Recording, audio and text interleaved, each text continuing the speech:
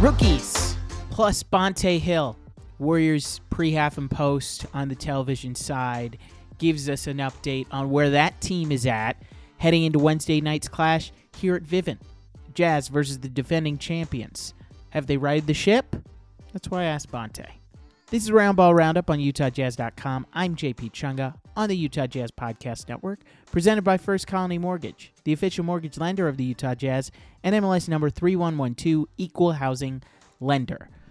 Walker Kessler, without a doubt, has been a top 10 rookie this season, through the quarter mark. Am I saying when you do Rookie of the Year, he deserves to be in contention? Put him on the ballot? Give him a fifth place vote? Have that same discussion that we have in the MVP race, where we're saying, ooh, Devin Booker should be your third spot in your MVP ballot, or Jason Tatum should be top 2. What I'm saying about Walker Kessler is, compared to his contemporaries, the bigs that were drafted in 2022, he is outshining all of them. And he's doing it for a winning team, and he's doing it through winning basketball. His contemporaries, in my mind, because Walker was drafted 22, and the bigs ahead of him that everybody had consensus were better prospects were Mark Williams out of Duke. He was drafted 15. And Jalen Duren, number 13, drafted out of Detroit. Those bigs, when it comes to rim running, rebounds, blocks, the big things, modern-ish, can stick on the floor, can stay in a playoff series, those were the 3. And then, when you add to that group, I'm putting in Auburn's Jabari Smith, just because it's fun to put his teammate out there. Everybody thought he would be the number 1 pick. He didn't end up being that. He's a good measuring stick. Very familiar with him at Auburn. Smith is 14 points per game, 8 rebounds, 1.2 blocks. And I don't think that they're necessarily like for like, but it's a fun comparison point because he's a top 3 pick. It's kind of fascinating. See where his career's going. He's on a team that doesn't believe in winning right now. They're too young. He's getting a lot of experience, but he's making mistakes. He's jacking up bad shots, and he started so poorly shooting. It's almost unfair to compare him to Walker. They don't play similar roles. And then Christian Coloco, 7-footer for Toronto. He's getting similar minutes in a similar role, but his numbers aren't as good as Walker's, even if they're similar in terms of minutes played. So the main bigs who were drafted last season are Duren, Williams, and Kessler. And so far, if you're comparing those 3, Kessler's at the top of the heap. I mean, we've already discussed how he leads the league in PER for rookies. And those advanced stats, yes, they are tilted toward the big that gets the rebounds, that gets the blocks. But no matter that, take his per 36 numbers. Because if he's playing in a rotation where he's getting 36 minutes, this is the projection of what he's playing to. And Walker, his per 36, 13 points, 12 rebounds, 3.9 blocks. That's a pretty good player. Jalen Duren, 10 points per game, 11 rebounds, 1.5 blocks. Mark Williams can't use his per 36 because he's not playing in a league. He's in the G League. He still needs time to develop. He's still on the curve of what normal bigs are on. It takes time to get to the league. That's why it's extra impressive what Walker Kessler's doing. His learning curve, he's already having those defensive instincts to get blocks, to alter shots, to deter shots. That's super impressive. And that Friday game against the Pacers was his coup de grace. 20, 11, 2 blocks. He did it all. They played that zone. They showed it. And even in a choppy, foul-laden game, which has happened over the last 2 games, I don't really want to talk about the officials, but we're calling a lot of fouls. It's getting a little out of control. But even in the choppiness, even in the lack of rhythm, Walker Kessler hung around the rim, got those tip-ins, offensive rebounds. He had 4 Friday. And as the Jazz are struggling for buckets, getting offensive boards, keeps you out on the floor. His game will open up when he adds more offensively. And offensively means not adding a post move, not giving him the Kareem Abdul-Jabbar sky hook, but it means contributing by setting screens, playing more pick and roll, being that dive option, that lob threat, and adding to the offense that way. because he doesn't need to be a number one option. He needs to be Walker Kessler. He needs to be a force on the defensive end and not a problem on the offensive. Is he Ben Mathurin? Is he Jaden Ivey? Is he Paolo? No, he is not. He's not in comparison with those. If you're making rookie of the year bets, don't put it on Walker Kessler. But as far as a rookie and being a top big this season for his draft class, Walker Kessler absolutely is in that group. I was surprised by how impactful he's been so far. But having watched him, I wouldn't be shocked if he's on the all-rookie teams come end of year. 5 stars, nice reviews. That's all I ask of you. Let others know that you're listening to the podcast. Bonta Hill, Warriors, pre, half, and post on the television side. And he has a radio show called The Morning Roast. What's going on in the Bay? How is Golden State adjusting to the title defense? What's going on with their road record? They only have 2 wins away from Chase Center. Some good convo about the Dubs with Bonta Hill. Please enjoy him on Roundball Roundup on UtahJazz.com. When it comes time to move, it's always a hassle. Loading everything in the truck, hoping the priceless antique from your mother doesn't break, and trying to juggle the kids and dog in the middle of it all is enough to drive anyone crazy. But it doesn't have to be that way. The friendly, background-checked movers at Bailey's Moving and Storage have the expertise to move your family across town or even around the world. So when it's time to move, think Bailey's Moving and Storage. Call today at 801-218-2640 or check them out online at baileysallied.com.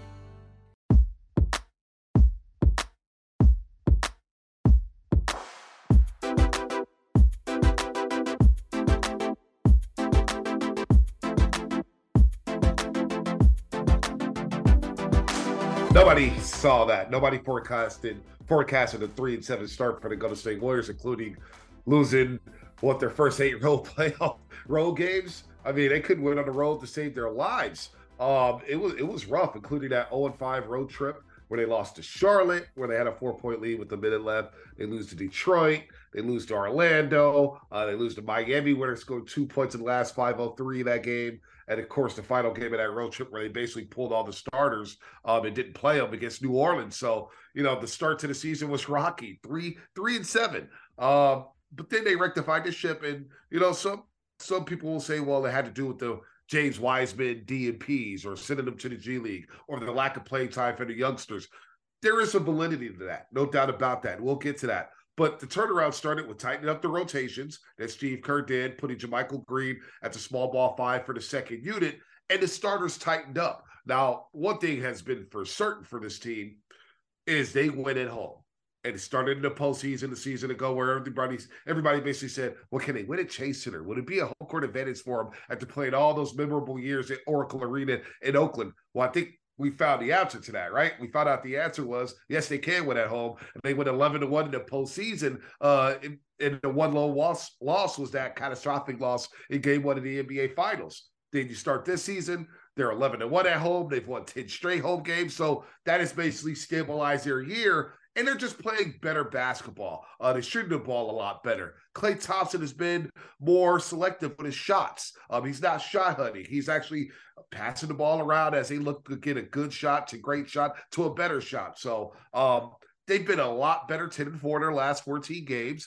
And it's been a combination of a lot of things, like I mentioned, the rotations being stabilized, Steph Curry being an MVP candidate, playing like an MVP candidate in his 14th season, and no drop-off from Andrew Wiggins, and Klay's gotten a lot better. So it's been a rocky road to start the season, but I think they're starting to play like the Warriors of old.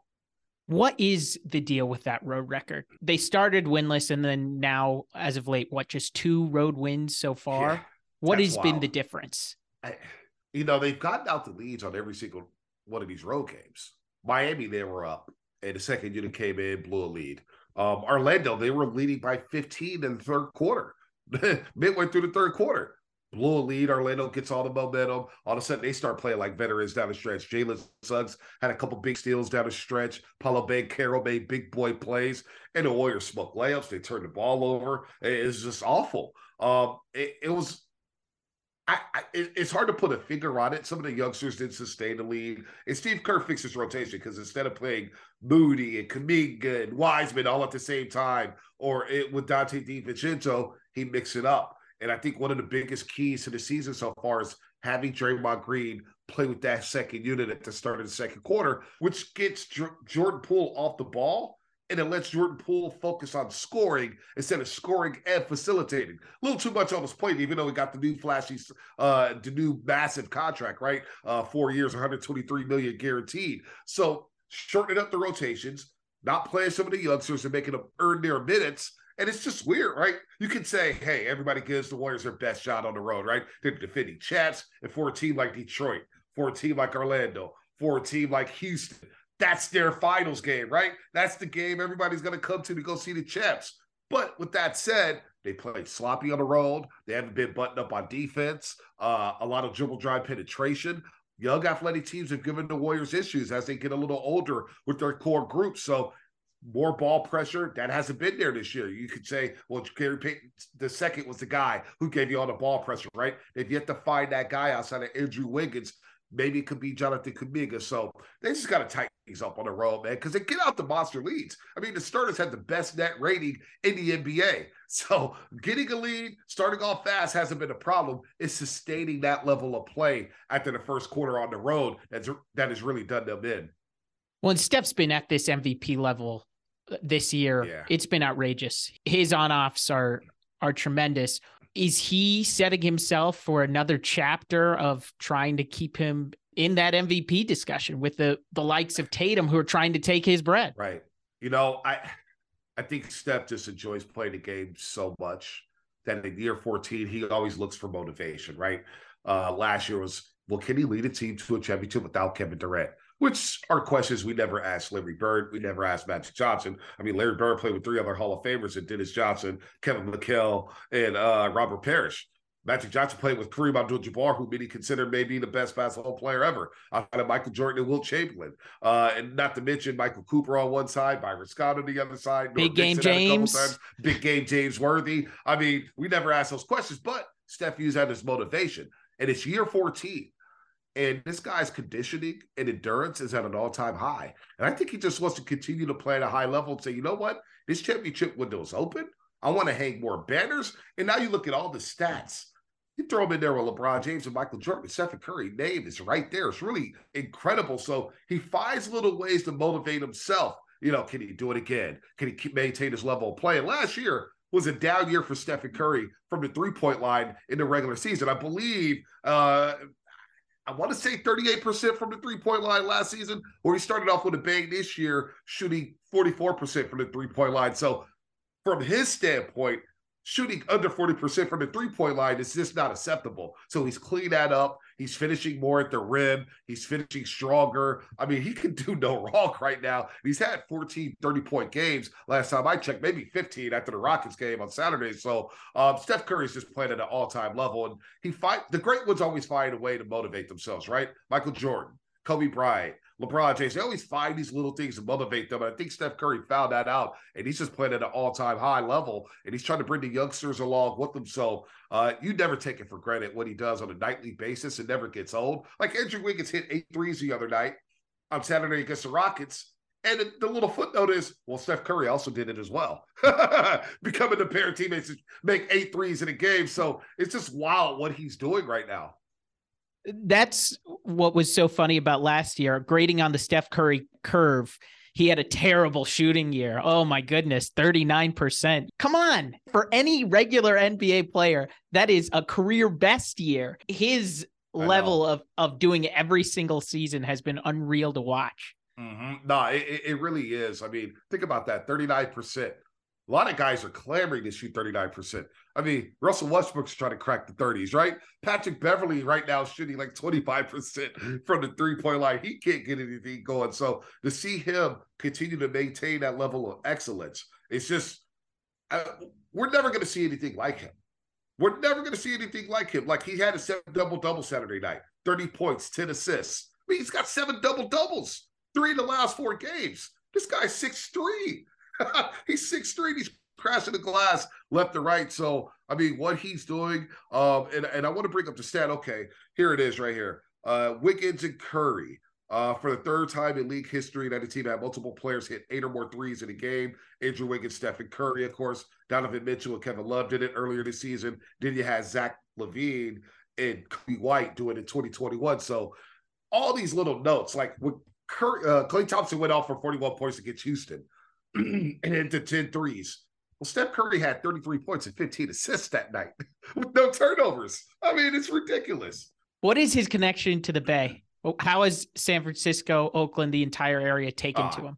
I mean, number one, Steph Curry eats for free in this market, all right? He goes into a restaurant, everybody's picking up the tab. They're fighting to pick up the tab, right? They're fighting to buy that bottle of wine for him, whether it's red or white, right? I thought Joe Montana would never get eclipsed in terms of popularity and likability, but Steph Curry has exceeded that. He surpassed Joe Montana. It's Stephen Curry, Joe Montana, Jerry Rice, and then whoever else you want to put on that Mount Rushmore, whether it's Barry Bonds, Ricky Henderson, Reggie Jackson, Ken Stabler, Al Davis, Bill Walsh. Steph Curry is numero uno, especially in the social media era. And you talk about the humility that he displays on a night in and night out basis. What you see on television, what you see on the internet, it's what you see in person. This guy remembers everybody's names. He speaks. He's polite. You can't have a better leader in sports. Kenny Atkinson joined us after the postgame show, and he basically said, I knew he was a good guy, but coaching him over the last year and a half, I've never seen anything like it. And he's coached guys like T-Mac and Carmelo Anthony and, of course, Kevin Durant and Kyrie Irving. He's never seen anything like this. And that's the connection that he has with the Bay. He will forever be a Bay Area native in our hearts. He could move back to Charlotte, North Carolina if he wants after his career. He could move to Toronto. He could move anywhere. Mexico, it doesn't even matter. The Bay will always be home. He will always be our guy. He will always be that dude. And a couple of years ago, it kind of dawned on me when he got hurt during KD's last year, 2019. And he was coming back later in that month. It was like December. He missed a few weeks, came back in December. And I remember walking around the neighborhood, and people had their Warriors gear on. They're like, yo, man, Steph's back tonight. Steph's back tonight. I'm thinking, that's just a regular season game against the Memphis Grizzlies, right? It's just a random game. And then it dawned on me like, oh, wait, this guy's a godlike figure. He's an icon. And so when you think Messi in Argentina, you think Ronaldo in Portugal, you think about Michael Jordan, you think about Jerry Rice and Joe Montana, Steph Curry is in that stratosphere. He can do no wrong out here, man. We will defend Steph Curry to the day we die. Can he play quarterback for the Niners? Oh, man, if he could, he'd be on that field. He'd be on that field. They need him. They definitely need him. We need somebody.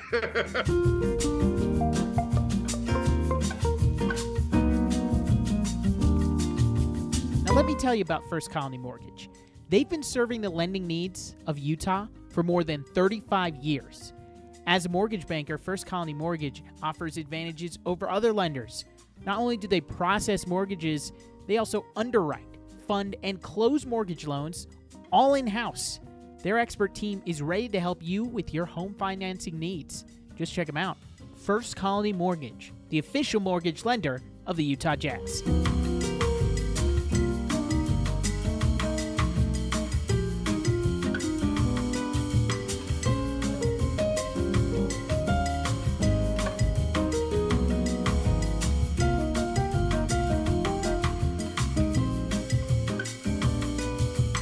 All those picks, the Gobert deal was so smart for them. I actually think they won the deal. All those first-round picks, pick swaps. What was it, 4 first-round picks? 4. Nah, that's a huge haul for the Utah Jazz, who were going nowhere with Donovan Mitchell and Rudy Gobert. And you look at the fit with Rudy Gobert in Minnesota. You guys get back Malik Beasley, Jared Vanderbilt, all right? And you cut Patrick Beverly. Job well done, Danny Ainge. Job well done. I think the Utah Jazz are in good hands.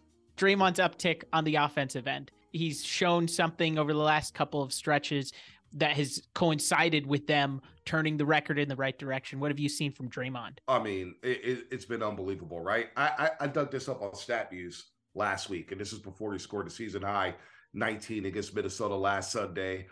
He's had double figures left and right here as I pull up his game log. He's become more aggressive, and I think Game 6 against Memphis, Steve Kerr had a rallying cry saying, we need Draymond to be aggressive offensively.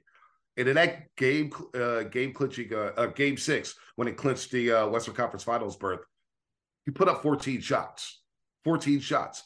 It was like Draymond Green before Kevin Durant arrived. And so to see him become more aggressive, to drive to the rack, to push the pace, to not pass up open shots, that's Draymond Green that they need this season. He's shooting 58.5% from the floor. He's shooting 33% from the three-point line.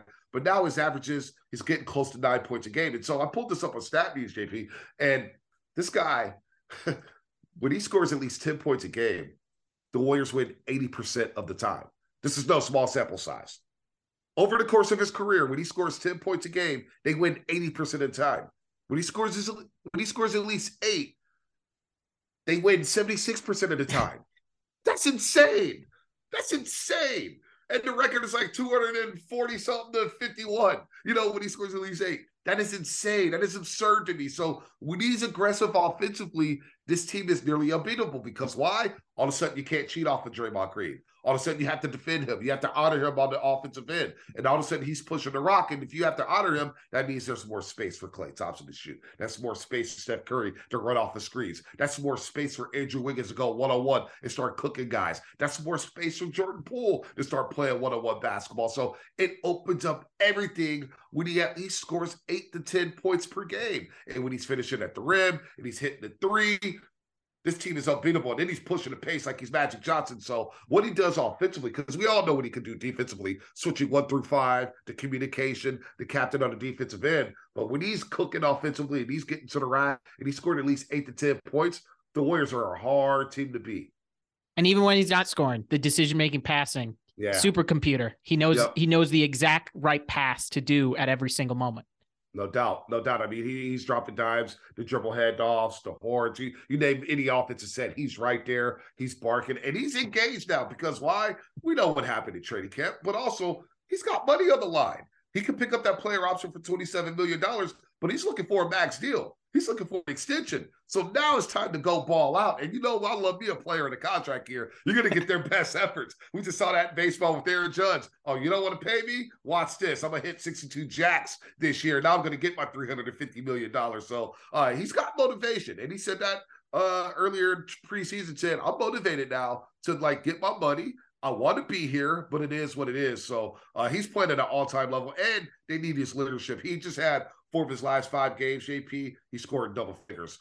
All right? So 4 of the last 5 games, he scored double figures, 13, 19, 12, 13. It may not seem a lot to their average NBA fan, but for this Warriors team, where you got Steph dropping 30, Wiggins dropping 18, 19, and Klay dropping 17, and Jordan Poole scored 16. That's a lot. That's big for the Warriors. That's almost bonus money right there. So he's playing big-time basketball right now.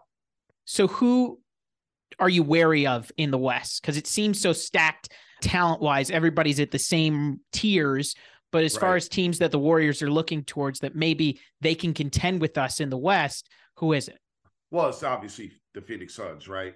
They look motivated after last year's embarrassment in the second round to the Dallas Mavericks. We all know what happened in Game 7 with them getting blown out, down 30 at the half at home. That was a joke. They're looking to redeem themselves. They have a lot of long, athletic defenders. DeAndre Ayton is a walking double-double. Chris Paul, I do worry about for them because he does wear down at the end of the season.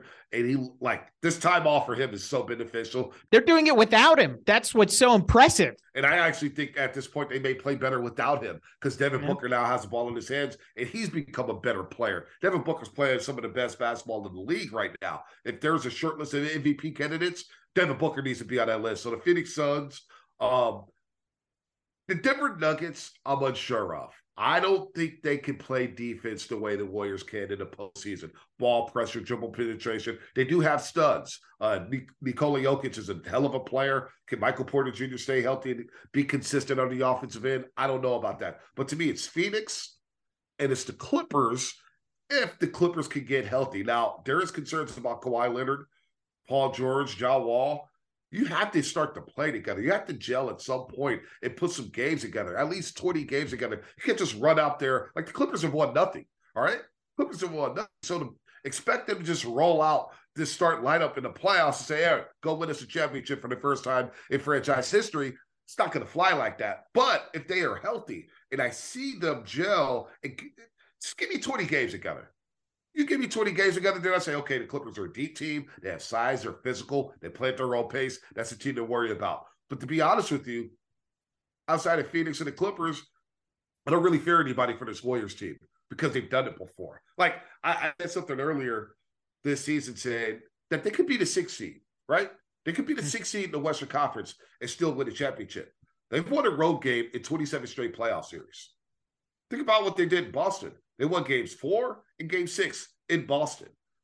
They won a championship in Cleveland in 2015. They won it again in Cleveland in 2018. They won a game 7 in Houston in 2018.